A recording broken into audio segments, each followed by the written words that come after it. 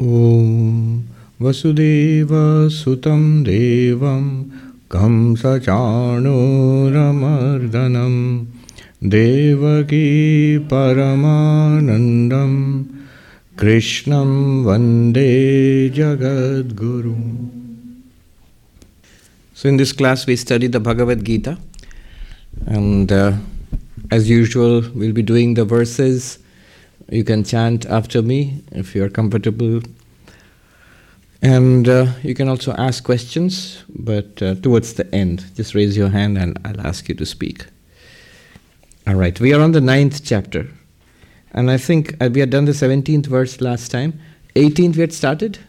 We had not started, so 18th verse.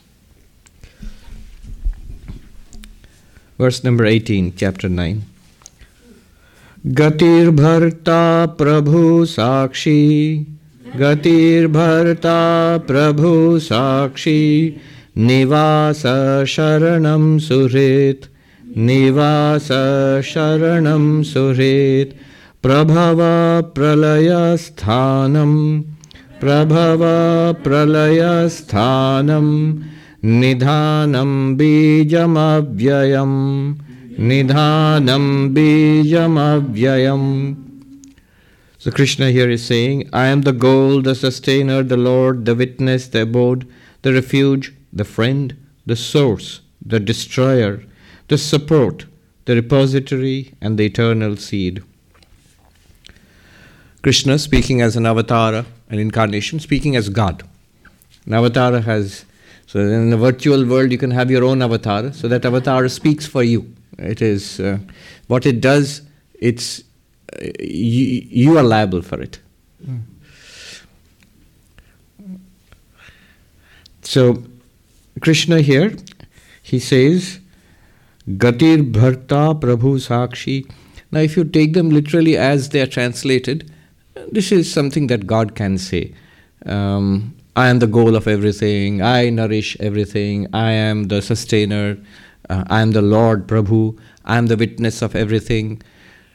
But the commentators here, the one which I am using, for example, Sridhar Swami's commentary, written about 600 years ago, some of the traditional commentaries, they interpret this line in terms of karma, the law of karma. So, gati, in Sanskrit it means the end. So directly it might mean God is the end of all things. I mean, our ultimate goal is God realization. Everything ends up in God. But no, the commentator says here gati means destiny. What happens to us in life? What happens to us in life? And what determines that? Our karma. We do. It's not fatalistic. But our karma is what we have, forces we have set in motion in ancient lives. Prachina karma, forces that we have set in motion in past lives, and that becomes our destiny. Not fatalistic, because if what we do now, how we react to life now, that builds our future life also. But gati here means, for example, in this commentary, Sridhar Swami says, Gamyate iti gati phalam, result. Karma phalam. Bharta, I am that, Krishna says, God says, I am that which sustains this law of causality. Karma, good, bad, none escape the law. Dharma leads to punya leads to sukha. In English, good action, moral action, consciously, deliberately done good action leads to merit, and merit results in happiness, a pleasant life, a good life. Adharma, consciously, deliberately done evil action leads to papa, demerit, and papa results in dukkha. In this is the law of karma. This is the doctrine of karma. All schools of Hinduism, all schools of Buddhism, Jainism and Sikhism, all the Indian, the traditions arising from India, they accept it. Even the Abrahamic traditions, as you sow, so shall you reap. Basically, it's the same idea, it's just constructed differently. Once when I was teaching monastic novices in the main monastery in India, a young monk, I still remember, brahmachari, asked me, where did this come from, this law of karma? At first I misunderstood. I thought he was asking for textual references. So I said, you find it in the Gita, then you find it in the Upanishads, and you find it in a proto form in the Vedas, in the Karma Kanda before the Upanishads. The whole of the Karma Kanda is basically karma. You do something, you get something. Actions have consequences. Then he said, no. I'm not asking that. Where does this idea come from? This concept, one thing leading to another. And I thought, this is nothing more than causality. It's something that all human beings instinctively understand. I do this, that happens. I set this cause in motion, that effect happens. Now you extend it, and you will have the law of karma.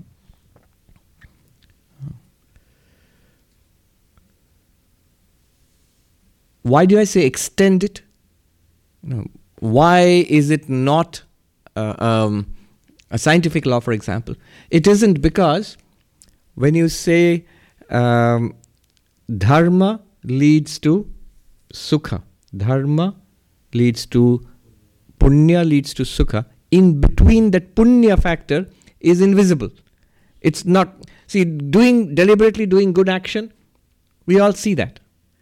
And getting pleasant results, we all see that. But the link is not seen. That you have to accept on faith. That's why it's part of theology, a part of religion, not a scientific law. Somebody said, look, these are not scientific laws in the sense that, scientific laws you cannot break. You can't break the law of gravitation. You try to break it, you're going to break yourself. But this is true of these moral laws also. Somebody put it very beautifully. You cannot break moral laws. You can only break yourself against them. Try as hard as you might. I can be perfectly unethical. I can lie, cheat, as long as it is to my advantage. It won't be to your advantage. Very, very soon we find out. Our life becomes miserable, a mess.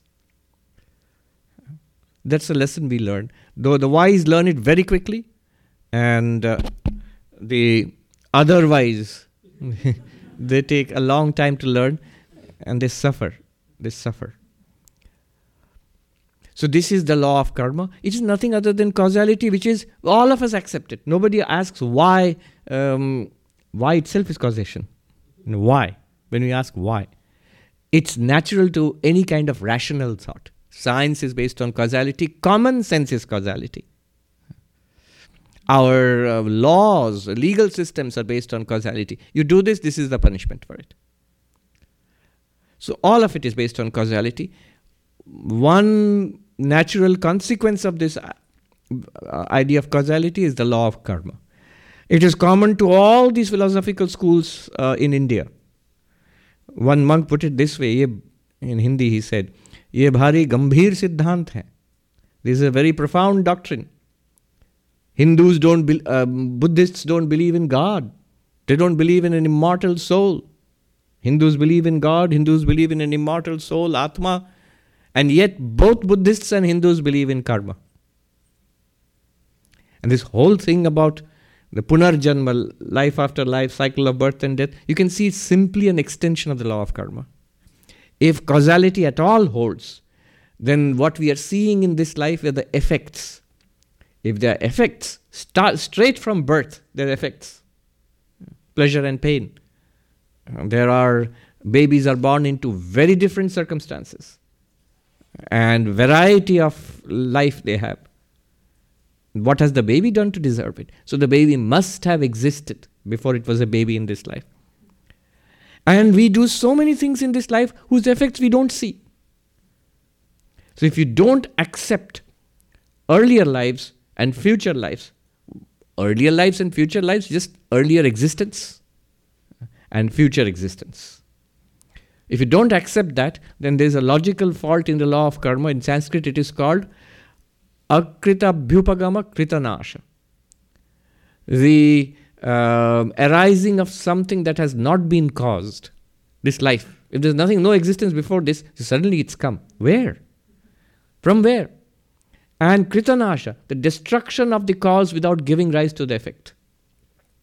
If there are no lives after this, I don't exist after this, then I've done a lot of things in this life, I won't get any result of it. If I've done lots of good, I want to exist so that I'll get the result of the good things. If I've done lots of mischief, I'd rather not exist. I want the law to be false. But then what is done disappears. So it's a logical fault. Therefore, whether you believe in God or not, whether you believe in Atma or not, Buddhists don't believe in Atma the way Hindus believe it.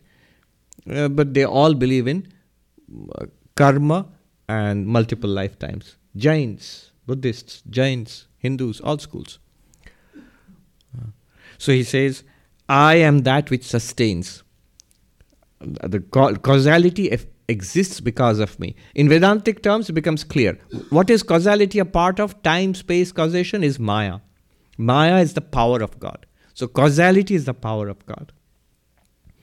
We say that, why do you say God is doing these things? We can see clearly there are clear explanations.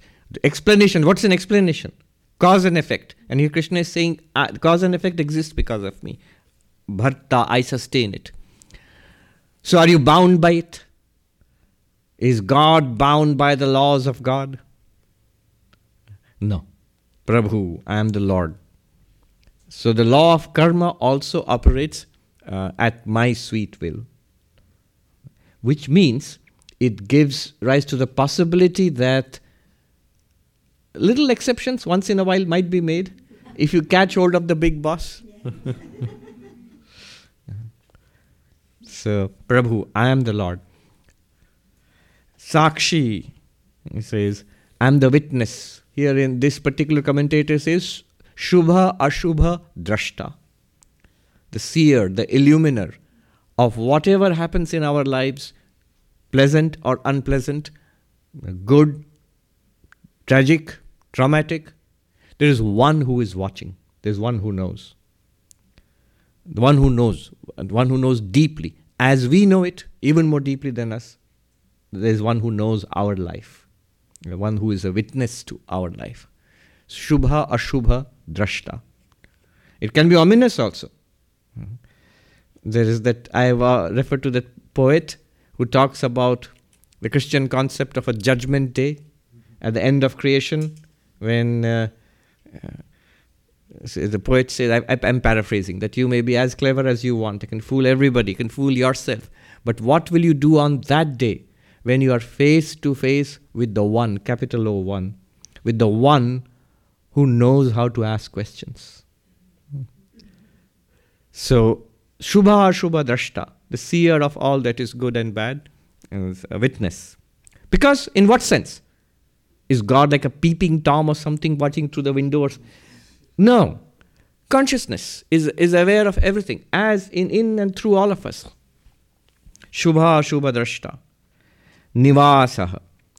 In the direct translation would be God is that in which the entire universe dwells. But here he means, the commentator says, it's also related to the law of karma. It is, he says, bhoga sthanam, Nivasa, he says.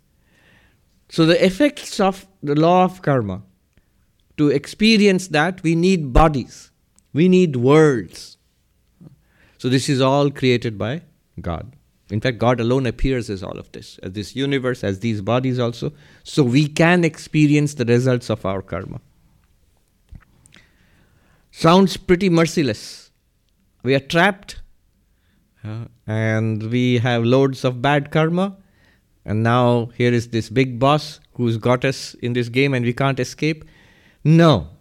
Next word. Sharanam, the refuge. This Lord is the refuge. And a beautiful translation by the meaning is given by Sridhar Swami, Rakshakaha, the protector. Protector from whom? Actually protector from the effects of our own bad karma. If it gets too much, God can do it otherwise, or God can give us the strength to bear. It is never too much for us. God will give us the strength to bear if you hold on to God. We must hold on. when the wheel is rotating, it crushes everything underneath it. But if you go near the axle and hold on to the hub, you're safe. You won't be crushed by the wheel. Similarly, there's another parable of the fisherman who was fishing and in a shallow pond. It's only the little fish which were swimming around the feet of the fisherman which escaped his notice. Everything else was pulled in by the net. So the fish which go to the feet of the Lord, we hold on to that, will be saved from the worst effects of our own karma. Not that God is punishing anybody or doing bad to anybody. It's our own karma. But if it's too much for us to bear, Rakshakaha, the protector, Sharanam, there is a refuge from the inexorable grinding of the wheel of karma. Also another beautiful word, Surit. Surit. Surit means heart. And Surit means well-wisher. Well-wisher is a very bland term. But Surit literally means the one who is after your own heart, The one who is always on your side. God is always in your gang. God is on your side, always. Unconditionally so. It's just that we don't see it. That's why we don't take the help of God. But always, there's only one. There's only one, Krishna says. There's only one who is always on your side, and that's God. Who always feels with the way you feel, which nobody else can ever understand. Our deepest sorrows, joys, desires, God feels very deeply for us. So Surit, our well-wisher. In this inexorable law of karma, protector and well-wisher. We would do well to remember this. There is somebody on our side, and the most powerful one on our side. It doesn't feel like it. I saw on this nice poster, sometimes very rather sentimental stuff is written, but nice, touching. It says, God is somebody who always walks, I always walk with you. But then I cried out when in my deepest sorrows, God says that you see, when you are walking, you see another set of footprints by your side of your footprints. I'm always walking with you. But in my deepest sorrows, you were not there. There's only one set of footprints. So he says, yes, in your deepest sorrows, I was carrying you. So I saw a poster. Very sweet. Little too sentimental for my taste, but still sweet. But this I have seen in Avatar, I don't know directly, but deeply spiritual people. Some of the senior monks I have seen. One thing is that they are on your side. They are really, truly our well-wishers. They love you not in a sentimental way, but in a truly helpful way. They are there for you. And you need not be afraid of them. That's another thing. I remember once I went in, now both of these monks have passed, so I can talk about it. I was a novice in the main monastery, a newcomer. And I used to go to this wonderful Swami Mokshadanandaji. He was, in my humble opinion, one of the few I have seen whom I can say is an enlightened being. So he was there. Wonderful, wonderful Swami. And I'm not alone in that opinion. Many monks of our generation knew him. This knew him as this wonderful old Swami. And I would go to him often, ask a question, or just spend some time. He was elderly and ailing at that time. Now there was another Swami, brilliant, eccentric, very sharp, intellectually and also tongue. He didn't mean to be cutting, but he was abrupt. He was talented in a multiple, many, many ways. Language, music, all of that. One day, there were these two Swamis. This Swami was very close to Mokshadanandaji. In fact, Swami Mokshadanandaji has only one book to his credit. He was one of the greatest scholars of our order, but he never wrote books.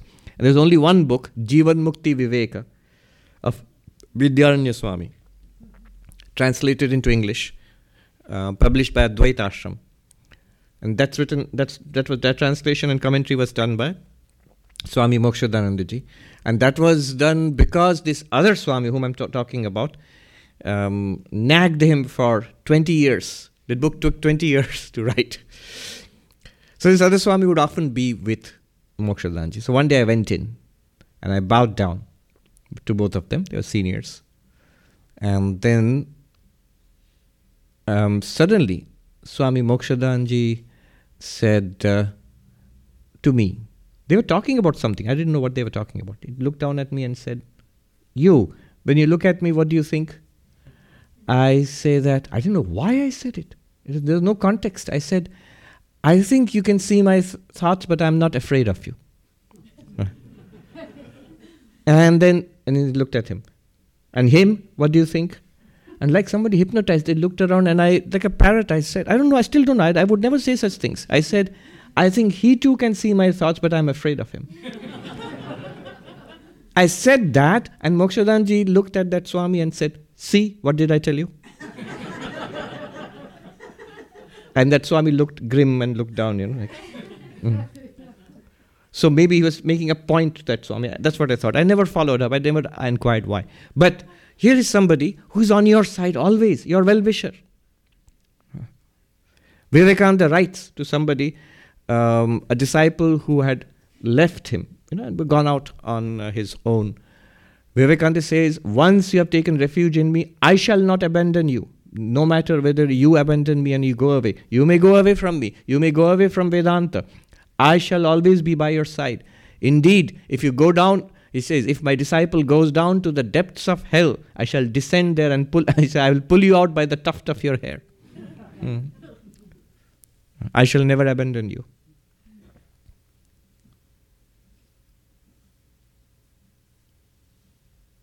I've seen this many, many times. So Suhrit, the Lord is your well-wisher. He feels deeply.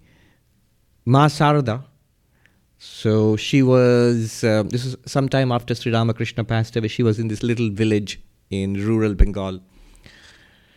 And in a neighborhood, there was this other woman whose husband had passed some time ago. She had no relatives, and she had just one grown son who died for some reason suddenly.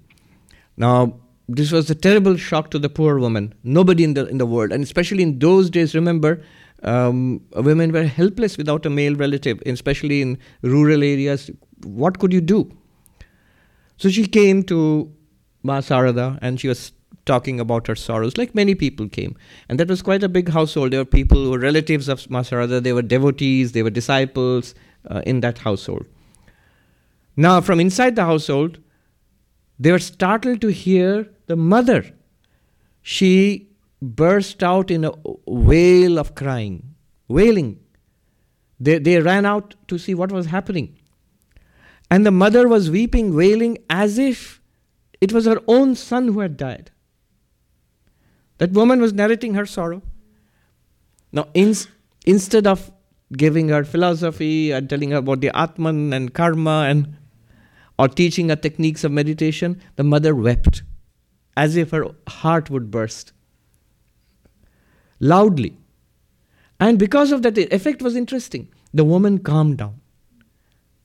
The reason is somebody felt her sorrow.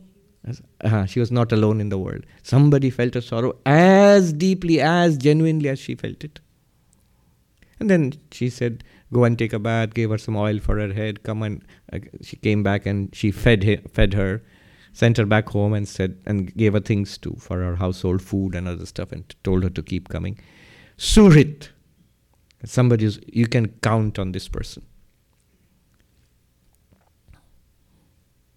I think it was Swami Brahmananda probably. His birthday was a couple of days ago. We'll speak about him day after tomorrow. Either Swami Brahmananda or Swami Shankarananda, but I think it's Swami Brahmananda. There was a young monk, a brahmachari, who did something, serious offense against monastic life, and he was about to be thrown out of the order, expelled. So as the president of the order, Swami Brahmananda, he finally signs off on these things. They brought it to him. He said, can you do one thing for me? So yes, anything, Swami. He's the head of the entire monastic order. He said, on the other bank of the Ganga, on this bank is the main monastery, Belur Math. On the other bank of the Ganga, can you build a little hut for me? They asked, why? A hut for you, the president of the order? Why? He said, see this boy, he has nobody in the world. You have monasteries and ashrams and this big organization. You stay. He has nobody in the world except me. I and he, we will go together and stay in that little hut if you expel him. So they were immediately saying, no, Swami, that's fine. We don't have to expel him. The president of the order is saying, I will go away from the order. I'll stay with him. This good-for-nothing guy. So he's always on the side. So Suhrit. I myself seen this. There was one very difficult young monk. We are all young monks in that order. In that ashram. And everybody was, including me, we are all critical of that troublemaker. He was really a troublemaker. He made life difficult for everybody. Everybody was critical of him, except the head of the monastery. And so one day, I and others, we went to the head. I can tell you the name. Swami Suhitanandji, he's now the vice president of the order. We went to him. I still remember. We asked him, you see it, don't you, that he is really doing these things? It is creating trouble. It's clear. Why won't you support us? Why won't you acknowledge what's going wrong? And then he said, oh, I know all that. And we were like, but? I am the last word here in this ashram. If I too go against him, whom does he have left here? So Suhrit, you put up with it. You all put up with it. So Suhrit, who is your well-wisher, more than all of these is God himself, herself, itself, whatever. Then he goes on, Prabhava Pralaya Sthanam. Prabhava, God is the source of this universe. So that's why the first line refers to the law of karma. The second line refers to God as the creator. So Prabhava, the entire universe arises from God. With Vedantic sense, Brahman, the power of Maya, the entire universe arises in Brahman. Pralaya. Pralaya means the place of dissolution. Where does an effect go to? Back to the cause. In philosophical language, what is creation? Emergence of the effect from the cause. The pot from clay. And what is destruction? Dissolution of the pot back into clay. So, where does the pot go when it's destroyed? Back to clay. It was always clay. What was it in between? Our minds trick us. In between it was a pot. No, it was still clay. It was always clay. Anyway, so he says, I am the source, the origin of all things. I am that to which all things return. Sthanam here means I am that in which all things exist. Nidhanam bijam avyayam. When everything is destroyed, are we gone?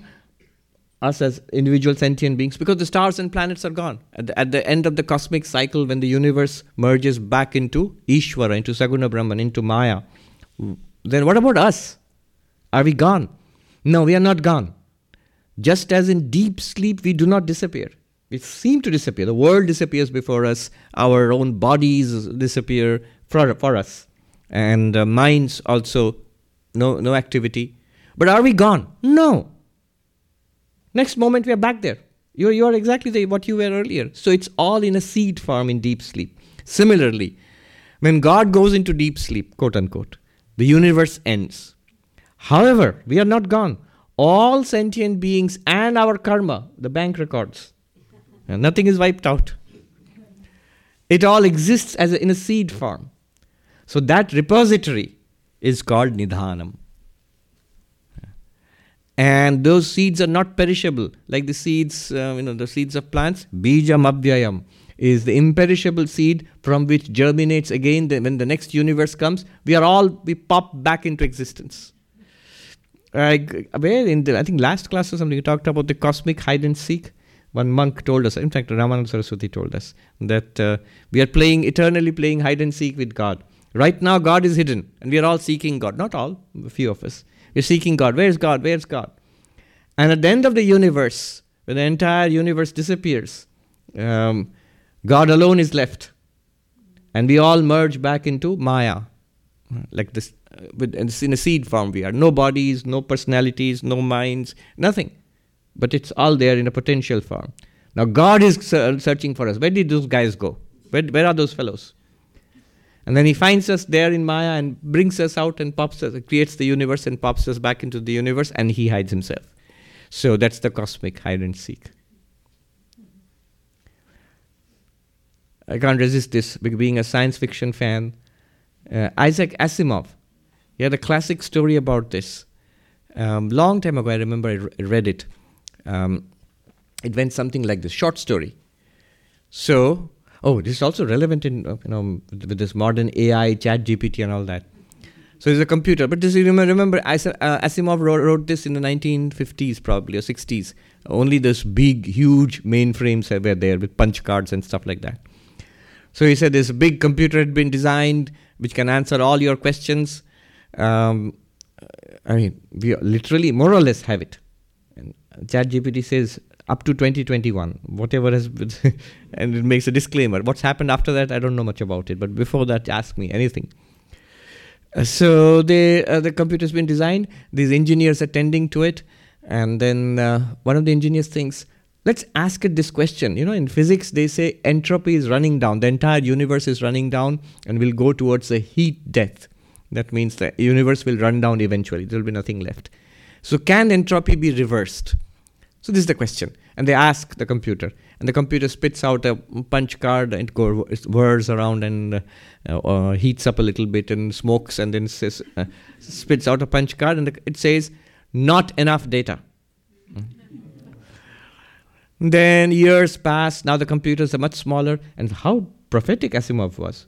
And he says they were on our tables, desktops. He predicted it years before desktops were a reality. And there is somebody who asked the same question, a scientist, and the computer says on the screen, he even thought there will be screens, that it says that not enough data. Then he goes, a few hundred years later, a spacecraft is going from one star system to another. And there's a little kid doing his homework in that spacecraft. And then he learns about entropy. And he asks the computer, which is like all distributed across the spacecraft, can entropy be reversed? The computer says, not enough data. I'm not lengthening the story. It is actually a short story, but I'm trying to make it as short as possible.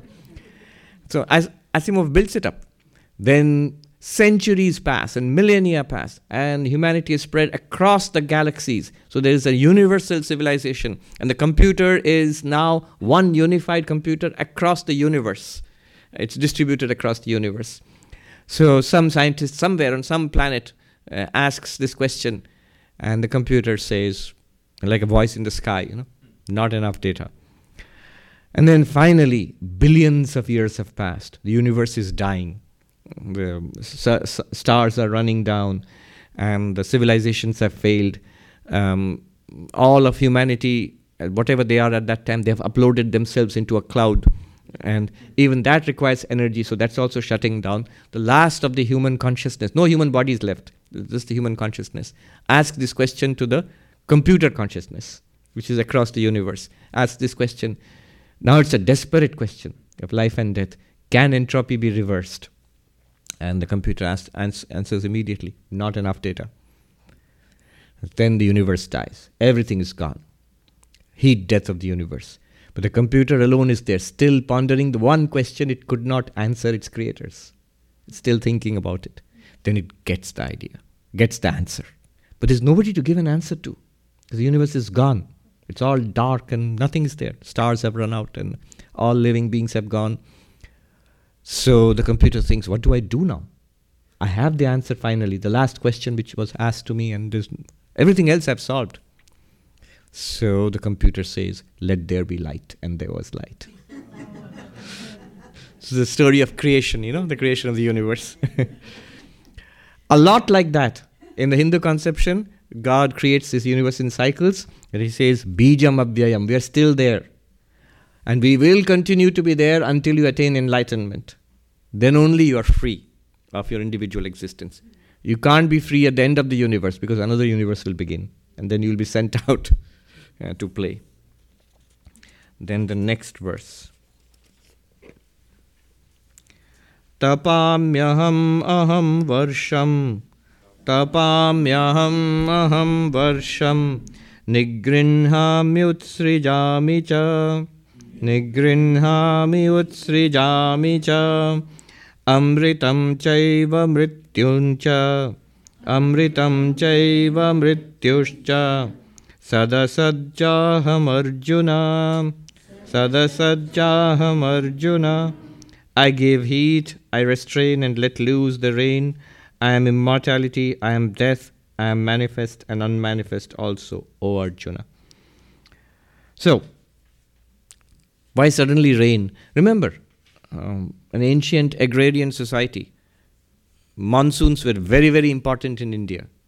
Everything dependent on that. I think Will Durant begins his history of India with these words. That why were Indians so philosophical? He says, when the monsoons fail, India starves and dreams of nirvana. Yeah. So, rain is very important. Here Krishna says, God says that, I am that which gives rain and withholds rain too sometimes. What is that? And the commentator says, the sun. Commentator here says, Adityatmana. So, sun creates evaporation and causes the clouds to form, and then there's rainfall. It's the energy of the sunlight coming to the atmosphere of the earth. And that's what generates the water cycle and all of that, We all learned it in geography as kids. What is interesting here is, the commentators were pretty clear. It's not that God is somewhere there giving rain and stopping rain. It's God in the form of this universe and acknowledges the sun and natural laws and evaporation and the water cycle, all of that, but sees a divinity behind it, an intelligence behind all of that. So I am that which gives rain and I withhold it. Amritam chaiva mrityuscha. I am Amritam here, it literally translates as immortality, but that's not what it means. The commentator says, I am life. The rain, you can see the connection. Rain, and then crops, and then food, and then life. I am life too. I am prana. In all these living beings, this mystery of life, I am that life. I am behind life. But what about death? If God is life, then why should there be death? He says, I am death too. So he says, Mrityuscha, I am death too. Sadasatchaham Arjuna. Literally, if you translate, existence and non-existence. But what it means is, the commentator says, Sad and Asat in Vedanta, in Upanishads, Gita, it means the gross and the subtle. That which is formed and which is visible. You can see it, hear it, smell it, taste it, touch it, an object to the senses. And that which is invisible, our thoughts, feelings, emotions, the subtle bodies. All of that, formed, with form and without form, Sat, Asat. I am all of that also. Then he goes on.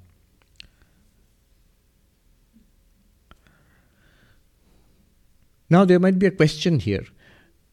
This is all a little strange to Arjuna because the kind of religion he is used to, the traditional religion of those days, is the Vedic religion, where there were elaborate fire sacrifices and Vedic priests, brahmanas holding lifelong vows and elaborate ceremonies, the purpose of which would be whatever you want in this life, you will get it by these fire sacrifices.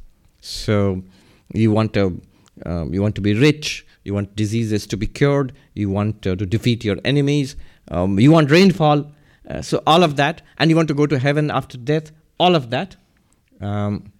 If it's warm, you can put on the fan. Yeah.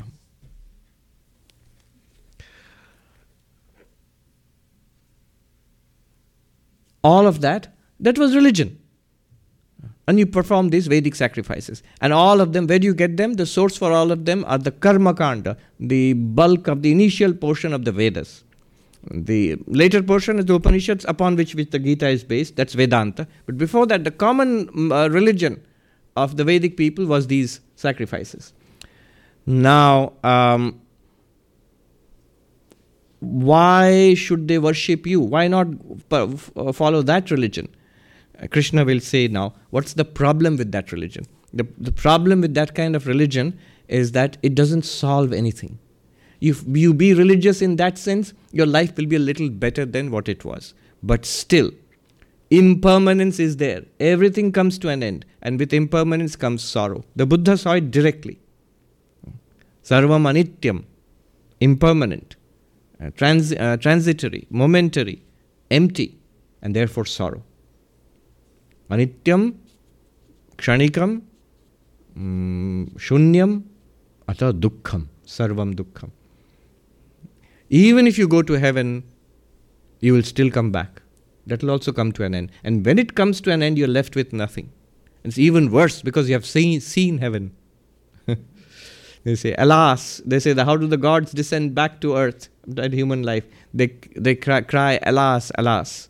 And they have no warning that the credit is running out. Suddenly it's over and you're tossed out of heaven, back to earth. We have warning. What warning? That your time is running out?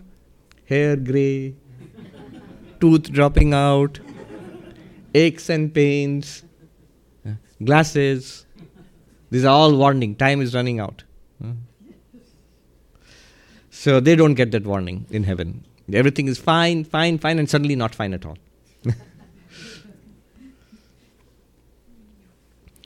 So, there he says, if you do not worship God, that is, God is Saguna Brahman, Ishvara, Bhagavan. If you persist in the religion of the masses, just to pursue your desires, then what is the problem? The commentator says, Parameshwaram Shri Vasudevam ye na bhajanti. Vasudevam Krishna. Why should I worship one little blue boy? Parameshwaram is God, is Ishvara, is Saguna Brahman. If you don't worship, Tesham Janma Mrityu Pravaha Durvara. You cannot prevent this disaster called this cycle of birth and death. It will go on. We'll flow in this river of life, getting kicks and blows, lifetime after lifetime, until we learn our lesson. But I'm religious. Yes, you will get, as in the words of Jesus Christ, they have their reward. They have their reward. That reward you will get. Nothing more than that is available. 20th verse. Please repeat after me.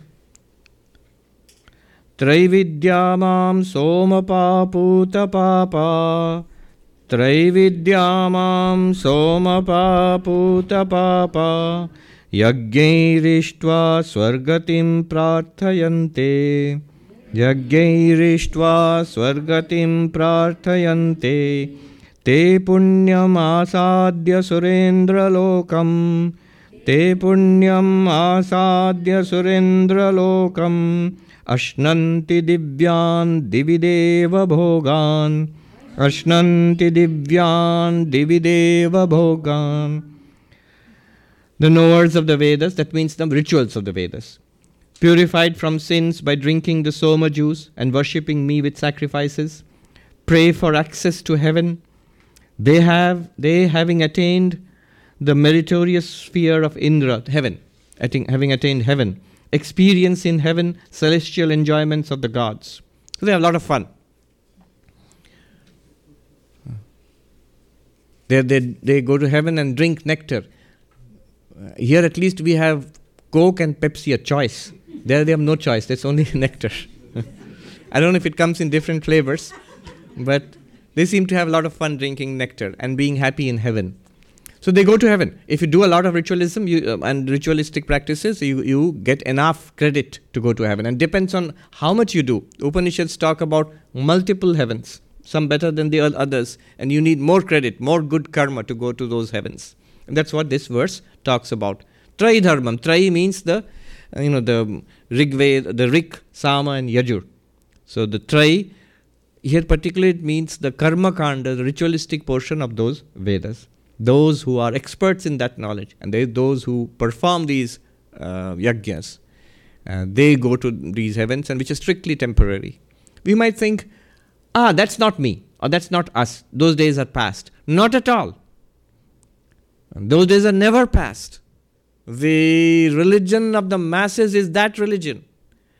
What is the religion of the masses? You talked about the law of karma. My point is that can I do something, some ritual, some prayer, some kind of observance which will convince you, oh God, to use your powers to rearrange the universe in my favor? You are going to get the results of your karma. That's the problem. I don't like my karma. I want something better. And I understand. It's not going to come to me in the normal course of events. And I am religious. I have faith in God. I have faith in religion. Therefore, I pray. I do this ritual, I do this or that in the hope of getting that. And that's the religion of the masses. You go to the temples, the huge lines there. What are they there for? Enlightenment. I am Brahman realization. Not at all. Not at all. In fact, better not happen. One monk told us about this gentleman he met, a very devout, very nice person. And seeing his devotion, this monk told that gentleman, "Oh, you've got so much devotion to God. I'm sure you will realize God in this very life itself."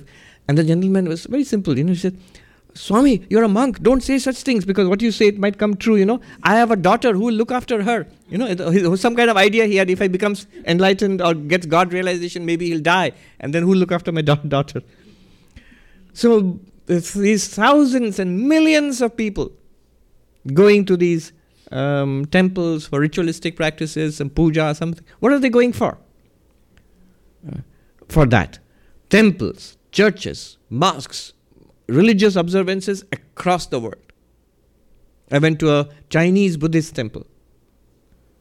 And large numbers of people, devout people, making prostrations, lighting these things, the joss, the incense, and prayers. But all the prayers are for this form of the Buddha or that form of the Buddha to rain his blessings on me, my business, my family, my patients, my children, so on and so forth. Nothing wrong with it, but it's still worldly. And those things have an end. They may work. Krishna, at no point is he saying that they don't work, they are frauds. No. They do work, but this does not solve anything at all. Even if after death one goes to heaven, one of those higher heavens, that also comes to an end. Krishna will say. Now let's read that. 21. What happens when you go to heaven and you have drunk your fill of nectar? 21. Tetam bhuktva swargalokam vishalam. Tetam bhuktva swargalokam vishalam. Kshine punnye martyalokam vishanti. Kshine punnye martyalokam vishanti. Evam traidharmam anuprapanna. Evam traidharmam anuprapanna. Gata gatam kama kama labhante. Gata gatam kama kama labhante. Having enjoyed the extensive heavenly sphere, when their virtue is exhausted, they enter the mortal world. Thus, those who take refuge in the religion of the Vedas, desirous of enjoyments, go and come. Gatagatam kam. They are whirled around in this circle of life and death. Look, religion of the Vedas. Isn't this the religion of the Vedas? No, they make a clear difference between the lower religion and the higher spirituality. They make a clear difference between the Karma Kanda, the section dealing with rituals, which is meant for, it's all of that. They have only one thing that they are, oh God, arrange things to my advantage. Make sure that things go my way. Even if I don't deserve it, let things go my way. That's why I'm doing all this. If God says, no, it's not in your karma. Yeah, I know, but I did this puja, that's why I did it. If it was in my karma, why would I do puja to you? I'll get it anyway. So, all of that is this kind of religion, and that is the lower kind. The Vedas also contain the Upanishads, which talks about Vedanta, enlightenment, God realization, moksha, freedom from this entire cycle. And that's Gita is based on that. So Krishna is not referring to that. He's referring to the Karma Kanda, this idea of going to heaven. Vivekananda shocked so many people, good Christians here. The whole idea of going to heaven. Vivekananda said, I have come to teach you how not to go to heaven. I've come to teach you how to stop going to heaven. Now you see in what sense he said it. But that would have been very shocking.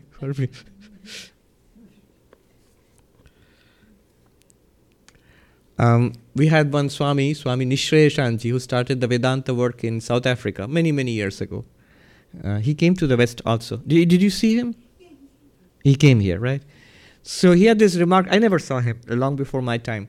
But he has this remarkable way of teaching Vedanta. So this one he would explain by the story of how he says, well, when I want to go from Durban to Mumbai, in those days Bombay, how do I do that? I purchase a ticket in Air India. And then I get into the plane. So you have to have money enough to purchase the ticket. So I've got money and I purchase the ticket. As I get into the plane, these air hostesses are there. They say, come, this is your seat. Now, this is actually, in the Vedas, there are references. They are the ones after death, post-mortem. We go and people in near-death experiences report these things actually. There are these beings of light who say, come this way, like air hostesses, So he says there's air hostess who says, come, this is your seat. This is what you have purchased. And you have earned. So those beings say, this is what your karma has earned you. They say that. This is where you go. Then I sit in that seat. And then we go up 30,000 feet in the air. The pilot announces we are going at 800 kilometers per hour and 30,000 feet in the air. And they show us a movie. And then in those days, they didn't have screen. They had one big screen to show a movie, I think. And then the air hostesses come with drinks, nectar. And then, so you're having a really good time. And then you feel it descending. And then it touches down and the pilot says, thank you for flying Air India. We are in Mumbai. Welcome to Mumbai. It is 100 degrees in the shade outside and 100% humidity. And thank you for flying in Air India. We hope you will travel with us again. Which means you can't I stay here? I don't want to go down. No, you have to leave. If you want, you can come back again. You have to purchase the ticket again. So this is how he said the Karma Kanda, the Tridharma. It is, you earn enough merit and you get the results of that. But the problem is, it again and again comes to an end. Whether this world or the next world, they all come to an end. The way out is spirituality. The next verse is very beautiful. Let me just do that. Or should I stop? Because we have only a few minutes left. The next verse, it tells you... let me just start, because I want to start that, and then we'll pick it up next time. 22nd verse. Ananyas chintayanto mam, ananyas chintayanto mam, ye jana paryupasate, tesham nityabhiyuktanam, yogakshemam vahamyaham.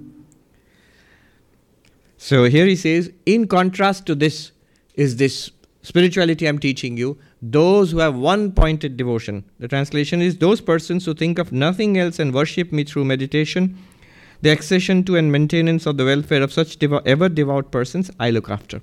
Okay.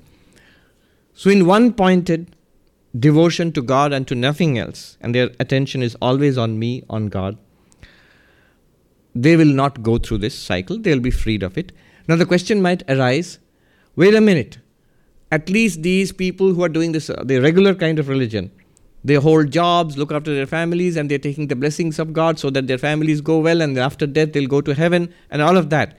If I don't do all that, who's going to take care of my life here and afterwards? Okay, afterwards you're saying there's some moksha, something like that, fine. But right now, family, job, money, health, if I'm just thinking about you and repeating a mantra, who's going to do all that? And Krishna says, for such people who have one-pointed devotion to me, yoga kshemam vahamyaham, I will do it for you, don't worry. Yoga Kshemam Vahamyaham. This is the, this is the motto for what? LIC, yes. The Life Insurance Corporation of India. Yes. So they have taken it from the Gita, from this chapter, and they have made it, it's a huge, huge organization. That's basically what insurance was in India. Now a lot of new things are coming like this country. But for many, many years, that was like insurance in India. And their motto for this huge organization was this line, Yoga Kshemam Vahamyaham. Literally it means, I carry to such persons, such devotees. Yoga here means things aprapta, that which has not been attained. I give them that which they have not yet attained. Kshema means praptasya rakshanam. What they have, I protect that. Basically, this is what life is. What are you seeing people in this vast city doing? Trying to get something which they don't have and protect which they have.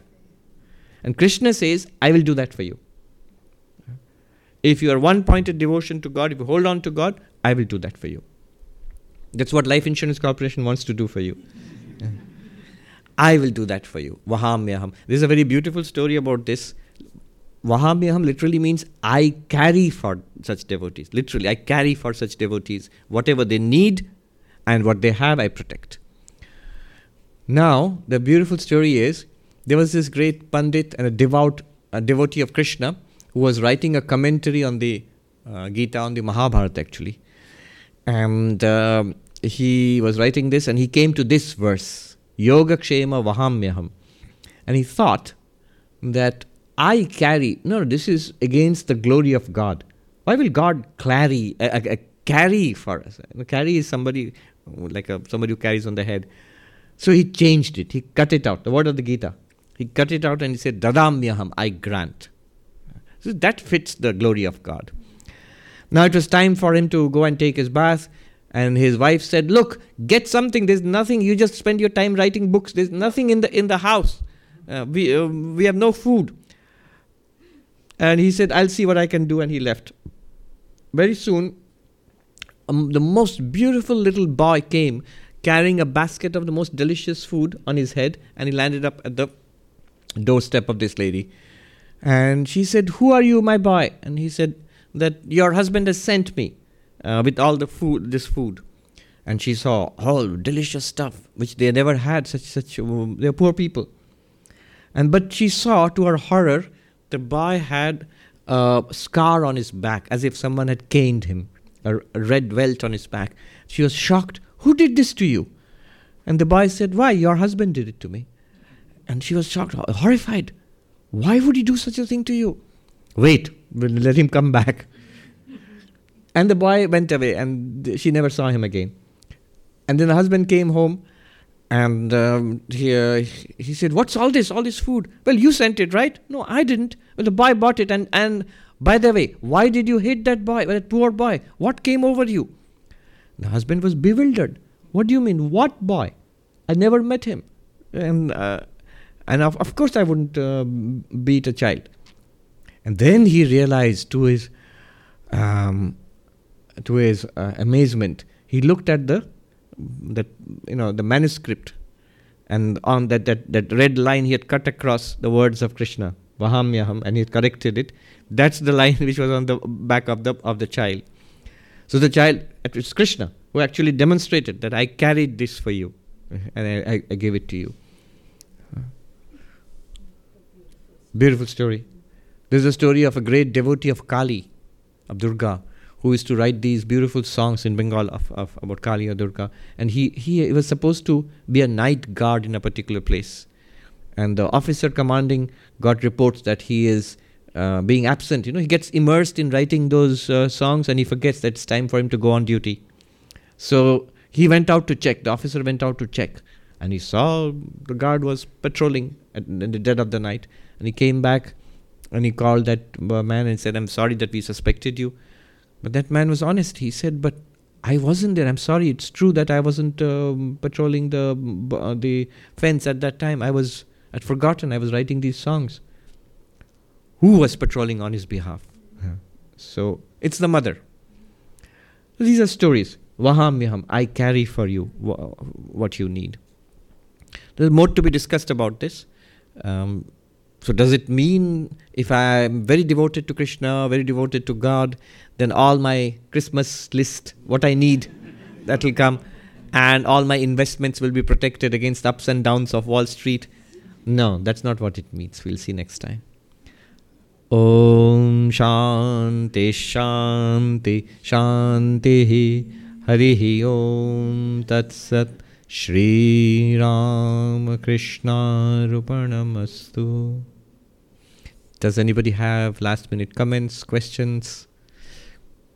We're also very glad to have Shubhani Chaitanya ji today in our midst. Yes, tell us your name and ask the question. My name is Nazir. This is, I guess, a little bit of a basic question, but do we think that Krishna was actually a physical persona that actually existed in this world, or is this conversation all happening in someone's mind? Krishna actually existed as a physical persona? I would be inclined to believe that something like that it was there. There is no smoke without fire. Yeah. And it's true that we do not have an exact history of Rama or Krishna, but the textual evidence, the archaeological evidence, the cultural evidence of all of this points to something or somebody who was there. So Krishna, I personally believe that there was Krishna, somebody like this who existed. Layers of myths and story making, and they have come. And these myths, when we say myth is not exactly a correct word for it. Myth literally means something that's not true in a historical sense. But I think it was the scholar Reza Aslan, I think, he said myths are always true. Because the point is, they're trying to point out some kind of moral or spiritual truth. And that's true. It's a story which gives you that teaching. Now, which is it? Is Krishna a myth in that sense, a moral or spiritual teaching, or actual historical fact in the way we would understand history today? I'm inclined to say that it's the latter one. But the thing is, it's whatever it is so distant from us in the past that many layers of what we would consider myths have come between the historical Krishna and the way we understand Krishna today. And I'm quoting Vivekananda. The need for a new avatar. He says that Rama and Krishna, he says they were both true. But today the way we receive Rama and Krishna is through so many layers that it's very difficult to recover what they were originally. I mean, it's lost in the ancient past. Yeah. Yes. Swami, my question is, when you were talking about the law of causality, you mentioned how a person can hold on to God either for the strength or maybe for some exceptions, right? I was wondering, what does a Buddhist do? Because I guess my understanding was that there is no God in that case. Yes, but they have powerful deities which are very godlike. So these deities are, especially in Mahayana Buddhism, especially in Tibetan Buddhism, and they are always invoked for grace, for benefits and all. If you go to a Mahayana temple especially, or Tibetan Buddhist temple, they are full of rituals and prayers, and especially many of the devotees who come there and pray, they are always praying for favors. So it might work in different ways. One way is the Buddhas, the Bodhisattvas, they're always accumulating enormous amounts of merit on our behalf. Now, if you want to use the merit, a little bit of it, you want to divert it towards, playing the stock market, or you might. So there is another way it works, that grace, what we might call grace of God, there it might just be, they're very logical. So if you want to upset the law of karma or divert it, you need that kind of good karma. You don't have it, well, there are the bodhisattvas who are earning that enormous merit on your behalf. So there are ways of getting around it. But spirituality always means transcending the law of karma. Look at karma yoga. What's the difference between karma and karma yoga? Karma yoga is you give, you do, and you ask for nothing in return. Aren't you violating the law of karma? So will it not come in return? It will come, but you don't want it anymore. You're not doing it for getting something. You're not doing it for enlightenment, purification of mind, whatever, for God realization. Bhakti yoga it's called ahetuki bhakti. Love without any conditions. But that's by violation of causality. The crudest kind of love is I want to be loved.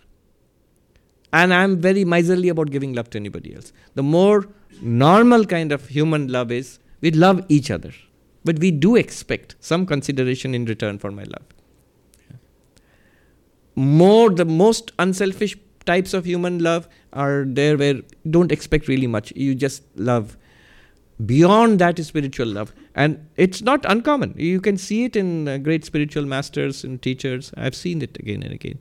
They, without any cause or condition, even if you harm them, if we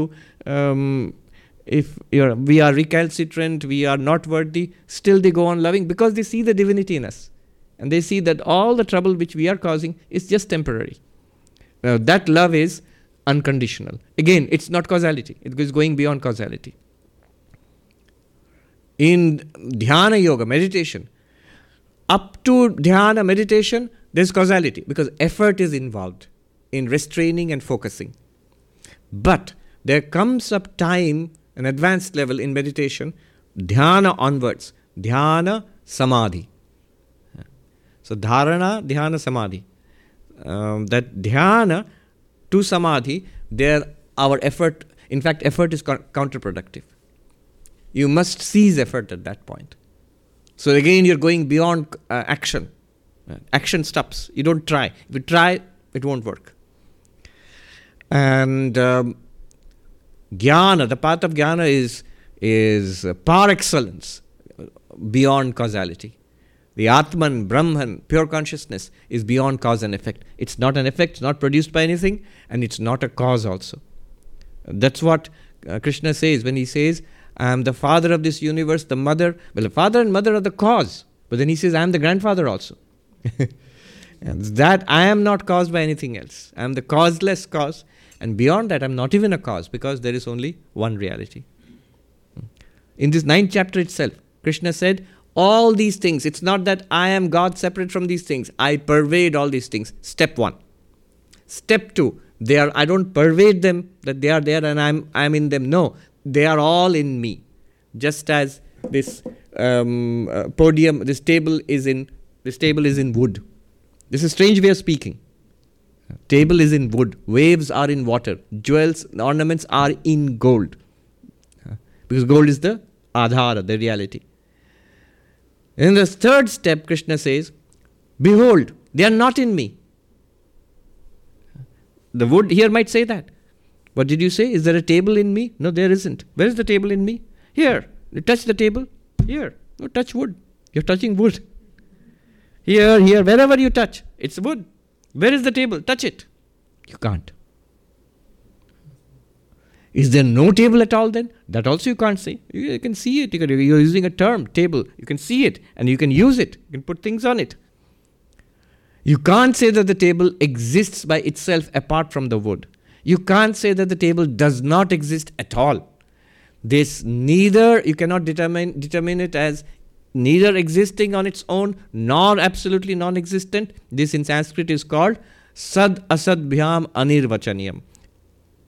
Inexpressible either as absolutely true or as absolutely not true. As absolutely existent or as absolutely non-existent, you can't say. Another term for this is Maya. And that's exactly the status of everything in this universe. That's the Advaita Vedanta position. All right. Thank you. Last question. Greetings, Swamiji. My name is Madhav. Madhav. I had a question regarding the law of karma, specifically the moral law that governs us. Yes. You mentioned that we can't really break the moral law that governs us without breaking ourselves first. Now, my first question is this moral law universal? Yes. One example that I can think of is there are a lot of money managers and hedge fund managers in New York that do highly questionable and unethical and borderline illegal things. They break my moral law, but certainly not their own. So one, is moral law universal? And two, why shouldn't I push the boundaries of my own moral law in order to achieve more? Yeah. You might not think that they break their own moral law, but they might, their own conscience tells them it's wrong. But as long as I can get away with it, the IRS don't catch me and the Securities Exchange doesn't catch me, I'm fine. Well, that's why they are wrong. They're not fine. They're breaking themselves against the moral law. And we think they get away with it. The whole point of the law of karma is they don't. Nobody gets away with anything. Yeah. I mean, that's sort of a big assumption we're making. We are making an assumption. But then you have to look, because we see only a little bit, right? We see only a slice of life. This guy made millions. Somebody wrote, what was his name? Bernie Madoff? With a name like Madoff, why did you trust him?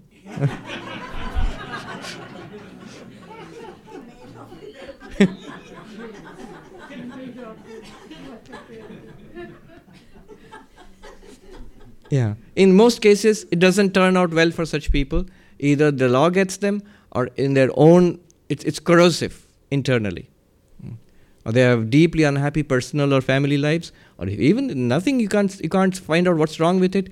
Wait, this life, next life, who knows? Because law of karma operates across lifetimes. Yeah. So why we say it's basically causality extended to the moral sphere. That's why there is a component of faith there. Otherwise it would be an evident physical law. But it's not evident that way, because the missing link in between, that it's bad karma, punya or papa, that you don't see. See, every karma has 3 effects. Karma means action. Every consciously, deliberately done karma has 3 effects. One is the actual physical effect, good or bad. You share food with a hungry person or a homeless person. That's actually feeding somebody. Somebody who was hungry got fed. That's the actual thing which everybody can see. Nobody doubts that. Second is a psychological effect. That has an effect on your mind. Keep repeating that kind of karma, and you generally slowly become a better and a better person. That also one can clearly observe. The way we act and behave changes our character. That also, nobody doubts that. And you don't need religion for that. The third one is what's called a cosmic effect. That's what's meant by the law of karma.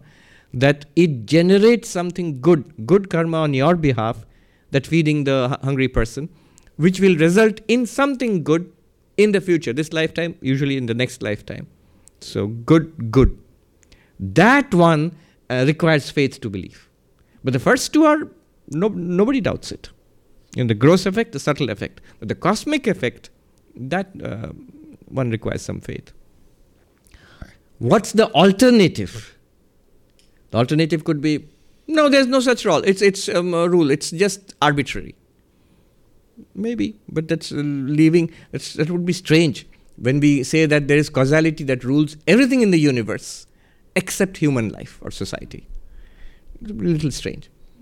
Second, you could say that it's because of God. But then God would be partial. In fact, the law of karma is a good protection for God.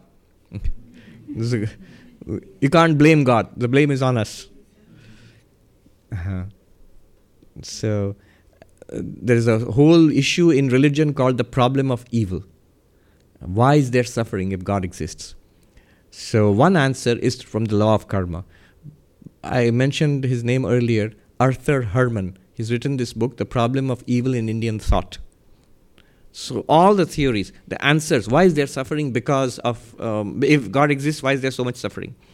And he gives not one answer or 2 answers, he gives 24 answers, which is collected from different Indian philosophies, from non-Indian, religions, from literature, from philosophy across the world. And he has a list of 24 answers. And he comes to the conclusion the best answer is the law of karma. And he has a whole chapter on defects in the law of karma, logically.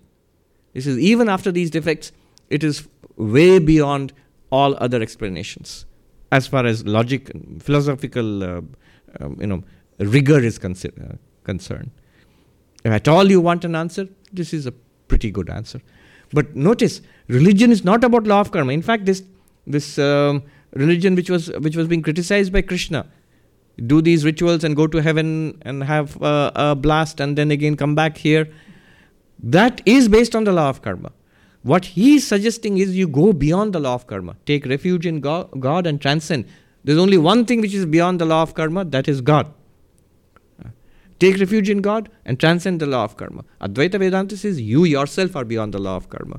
Vivekananda said, good, bad, bad, and none escape the law. But whosoever wears the form, wears the chain too. Then what does Vedanta say? Far beyond name and form is Atman ever free. No, thou art that. Sannyasi bold, say Om Tat Sat Om. So that's the message of Vedanta.